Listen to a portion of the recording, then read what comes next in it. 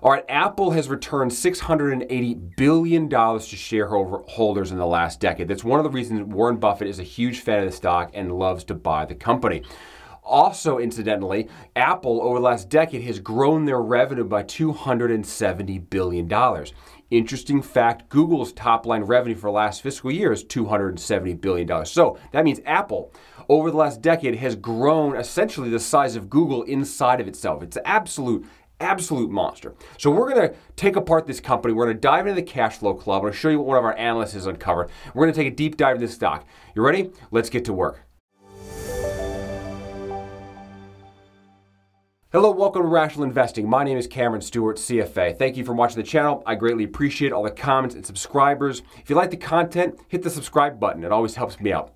All right, let's dive into Apple. We're going to review Apple with the 5 key factors that we do with all of our stocks as the foundation for what stocks we should consider going forward to do more due diligence. Top 5 factors are as follows. Number 1, top line revenue growth. You got to have that. Number 2, EBITDA growth. We look at enterprise level earnings must be growing. Number 3, strong free cash flow, obviously. Number 4, low debt, especially in this market with rising interest rates, we want low debt. And number 5, you want a well-priced stock. What is a well-priced stock? That's pretty subjective. It's basically a conservative forecast that over a decade will beat the market. That is what we're trying to achieve. You want to buy stocks with a high probability of outperforming the market. That's kind of the underlying facts or thesis around beating the stock market. And that's what we try to do with a simple guess at the future, even though it's completely unknown. Let's dive into the cash flow club and see what Thomas, one of our analysts, has uncovered. Quick write-up here on Apple itself, talking about Buffett and how much stock he has purchased. What I wanted to pull up is this interesting chart here with Apple and its free cash flow and the returned cash. You can see here that the blue is the free cash flow that they're generating, the operating cash flow minus CapEx. They have very little debt, so there's not too much debt that needs to go out. But basically, you've got a pile of jack at the end of the year, which has been reinvested for CapEx. You've paid debt if you need to, and it's like, what do you do with this cash? You can either dividend it, you can buy back shares, you can make acquisitions, or it can sit on the balance sheet. Those are the 4 things you can do with that free cash flow, and it's really what investors like you and I who buy cash flow underwrite the company's value on. And you can see here, Apple has been in the orange or yellow, dividending out and rebuying shares with their free cash flow for an absolute long time. As I said at the opener, they have dividended back or repurchased stock to the tune of $680 billion over the last decade, and that is probably going to continue. We also give you a breakdown of the total company's revenue here, as well as the geographic locations. How much business do they do? In fact, in the Americas last year, they did $170 billion of top-line revenue in the Americas. Europe represented $95 billion. China was $74 billion of revenue, and then Japan is $26 billion. We also give you some other notes around corporate costs. So corporate costs were about $33 billion of total expenses for the corporation. Let's dive into the one-pager. We'll kind of go through the revenue, earnings, debt, build the enterprise value, and see what kind of multiples this company trades at. I'll show you a secret about when Warren Buffett bought this stock and why he made so much money on that investment. Let's deep dive into the cash flow one-pager. For those that are new to the channel, a one-pager is simply a one-page summary that we produce at cashflowinvestingpro.com on the stocks that we cover that summarizes 10 years of operations, a forecast of EBITDA, a forecast of free cash flow, and an IRR calculation.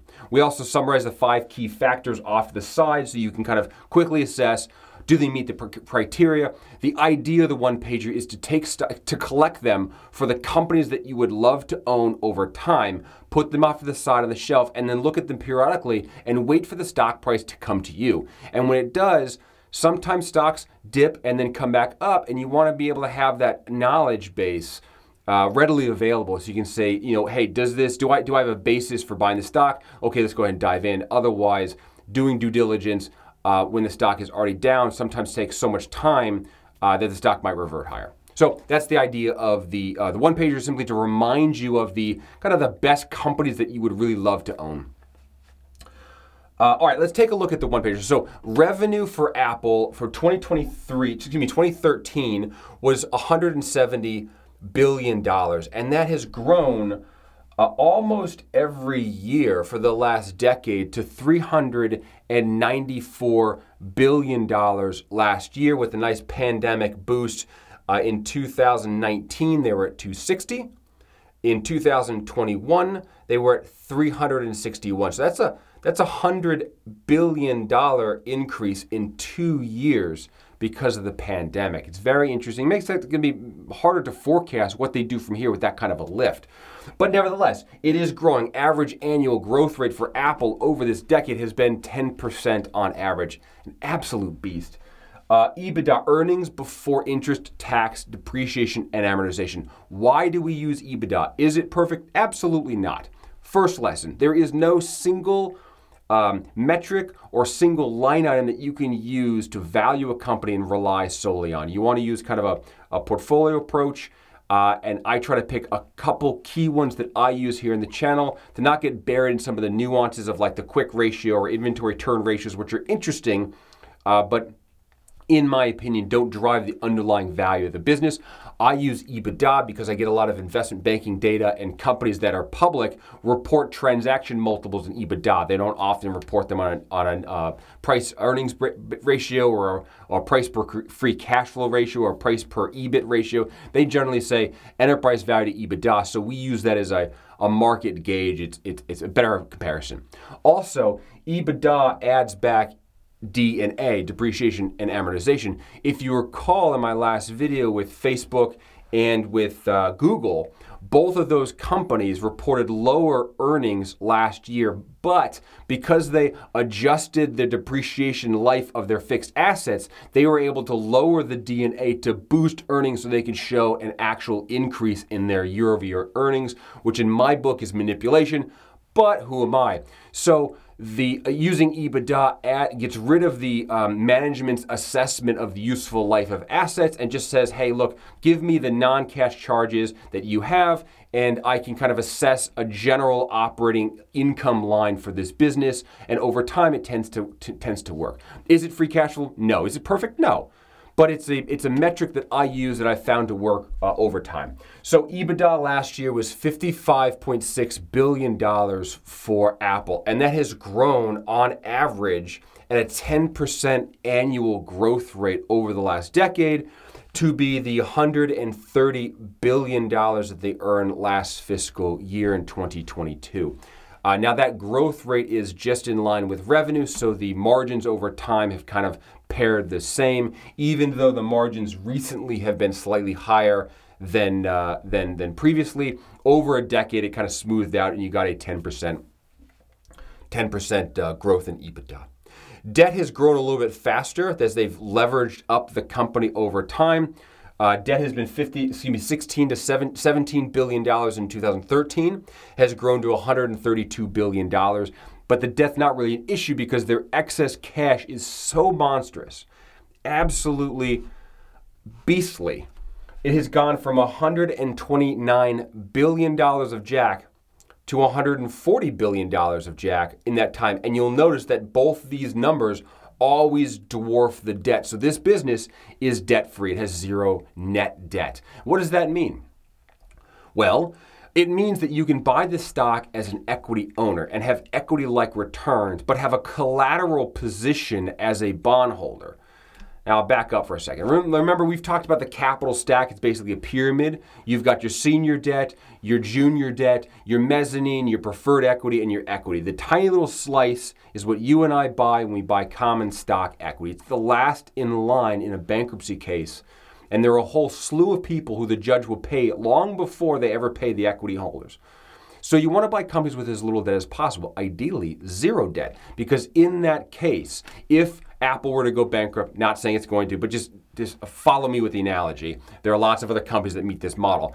But what would happen is you'd pay off all the debt, you'd run into some structural issue, you could liquidate all of the assets, and the value of the assets would go down the line on the collateral claim from like paying your payroll is the very first claim, your employees, then it's like your vendors, then it's your capital leases, then it's the senior secured debt like your mortgages and so forth. Then it's the junior guys, so like your junior rate, second secured debt, then it's the mezzanine capital, then preferred, and then finally equity. Well, if all that's zero and all that's left between you and the asset, well, there's nothing between you and the assets, then that means you as the equity holder become the first claim on the assets, and that's a great position to be in. That's kind of why we want to, it's a downside protection case. So anyways, long story long, I apologize, let's move forward. Market cap, average shares outstanding times price. I use the fiscal year month. So if their year-end month is December, I use the average for December times the fully diluted shares outstanding. I like to use that. You can use weighted average. You can use end of period. But I would suggest using the fully diluted shares because in some instances like tech stocks or Tesla or other people who have convertible debt, you've got debt in here that is going to convert into equity, and you want to, or lots of options that they get employees. You want to assume that dilution has already happened to safeguard your position. That's why I use fully diluted shares. You get a market cap. Market cap has grown from $447 billion to $2.5 trillion. I just want to say that again. $2.5 trillion. That is an awful lot of jack. Incidentally, I've been investing for a long, long time. I never in my life imagined we'd be talking about numbers in the trillions of dollars. You should read, by the way, incidentally, a book called When Money Dies. It is about the German dilution after World War I that happened to their currency. Very interesting to kind of watch how currency can be manipulated and inflation can take over, and it becomes very hard to judge what value is because the price numbers are moving so quickly it's hard to assess. Side note, check that book out. $2.5 trillion market cap. I add the market cap plus the debt less the cash. I get enterprise value. Enterprise value is the true value of a business. I'll just fast forward here. It's $2.5 trillion. We covered the net debt ratio. The debt to EBITDA ratio is 0. They're debt free. Enterprise value to EBITDA. So here on the outset, I said I'd teach you a little trick. This is where it gets interesting. If you recall, I know I do, back 7 or so years ago, the analysts out there, God bless them, were saying that the iPhone is dead and Apple has a real problem. So the multiple that Apple was trading at was in the single digits. If you can zoom in here for a second, let's just take a look at this. You could have purchased Apple, a beastly beasterson of cash flow, in 2015 for 6.5 times EBITDA. This business at that point in time was making $82 billion of profit on $230 billion of profit with a net positive cash position of $120 billion, an enterprise value of $500 billion. You could have bought that company for an absolute steal. Oh, guess what? Guess who bought it? Yeah, Buffett did. Because he is a long-term study of market multiples. He calls it a earnings yield. It's just the inverse of a multiple. It's the same principle. Just flip the multiple upside down, you get the yield. But he is looking at this saying, wait, this thing is yielding a tremendous amount of cash, yielding, if I look at 2015 free cash flow years, yielding 15% free cash flow at that time, which is ungodly.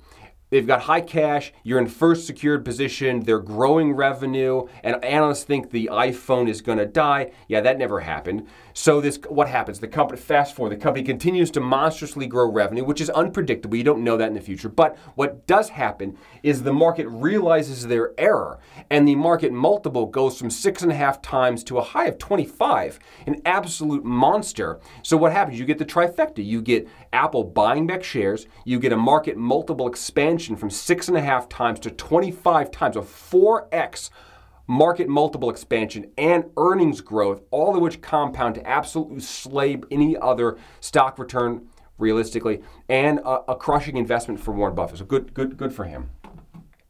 We'll do the free cash flow section just so you get a feel for what the one page looks like. I'll do it quickly. Adjusted free cash flow, I am expensing the stock-based comp. That is a non-cash charge. We treat it as a cash cost just to kind of smell check how much stock they're bearing for the employees. So $51 billion to $113 billion. Nice to see that this 9% growth rate on adjusted free cash flow is close to the 10% of EBITDA. What does that mean? That means your income statement and your cash flow statement are going the same direction, which is what you want to see. You want the accounting team to be expensing expenses properly and see it come through in the cash statement.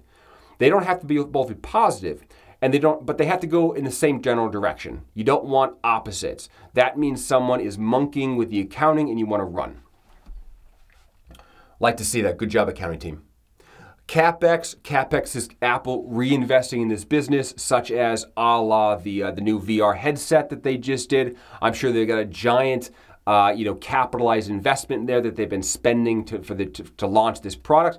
And once they put it in service, they'll start amortizing that cost over time. But they put $10 billion in the business last fiscal year. And look, they made $113 billion. They made $113 billion. That's less than 10% of the cash that they make they have to put back in the business. It's an absolute joke how much money they make. So Tim Cook generated $113 billion of jack last year. And it's just sitting on his desk. He's like, what do I do with it? What does he do? Why? Takes 9% of it and gives it back to do VR, upgrade the infrastructure, new buildings, paint jobs, all that stuff. And you have $100 billion on a company that has net zero debt. What happens to that debt? What happens to that cash flow? That cash flow goes to you and I, and that's what they're doing is they're buying back an absolute monster amount of stock. That's why Thomas, our analyst, correctly identified that Apple has given back $670 billion of dividends and stock buybacks because they make $100 billion a year over a decade. It piles up. You got to do something with. So if I look over here to share count, 26 million shares outstanding as to 16 million shares outstanding. That has come down 5% on average over annually over the last decade. That is tremendous, and that is a phenomenal way for your ownership in an amazing company to grow over time. Also in here, I got the free cash flow yield. I already pointed out earlier that Buffett bought this thing in this plus 10 to 15% free cash flow yield. That is the point in time that on this channel, we try to identify stocks that we think are very, very attractive. And in the cash flow club, for those of you that are members, we have identified a number of stocks that meet that criteria. Please continue to look through that as the analysts publish them. There's a lot of interesting opportunity out here as this market gets really dynamic. All right, enough of that. Let's forecast this business. So what Thomas correctly does here, he says, hey, look, the margins of this business have grown slowly over time, even though it says revenue and EBITDA were roughly the same over 10 years. The last pandemic era margins have been much higher than pre-pandemic. So he's normalizing margins a bit, which is going to cause EBITDA to drop next year. Kind of a safeguard, frankly. $129 billion EBITDA next year, and he grows that at roughly 6% annually. Remember, they've done 10% over the last decade. We're saying 6% now, kind of conservative. At a 15 times multiple, it's trading roughly at about 19 now, so you get market multiple compression to be conservative, and we got slower growth. So that's going to weigh on your stock price. We have a stock price of $180 out 10 years from now. If you do the same kind of math on your free cash flow, $6.19 grows to $9.49. So it's growing. EBITDA and cash flow are growing. The interesting thing is you pay a premium now, and if that premium comes down, it's going to weigh on the price. Same thing for the market multiple here. Market multiple is the yield. The yield is 5.5. The yield currently is lower than that. So over time, that's going to weigh in the price, and you get $173. If I put this into a little IRR for you, you can buy the stock today at $180 a share. You own this stream of cash flow. You do not get it as a dividend. This is not a dividend. This is your pro rata ownership of the cash flow that the business generates. They can either dividend it, in which case you get it. They can buy back shares, in which case this share count here will be less, meaning the stock price will go up, so this number goes up. They can keep it on the balance sheet, which again increases the market cap because in our EV calculation, we're taking into account excess cash. or they can go make an acquisition, which hopefully they do it wisely and it's accretive, and so earnings go up faster than we think. So all four reasons for what they can do with the excess cash are kind of accounted for in this theoretical model. Cash flow comes out, you bought the stock at roughly the same price that you can exit for, and that gives you basically a dividend yield of 4% because there's no price appreciation and you get the ownership cash flow over time.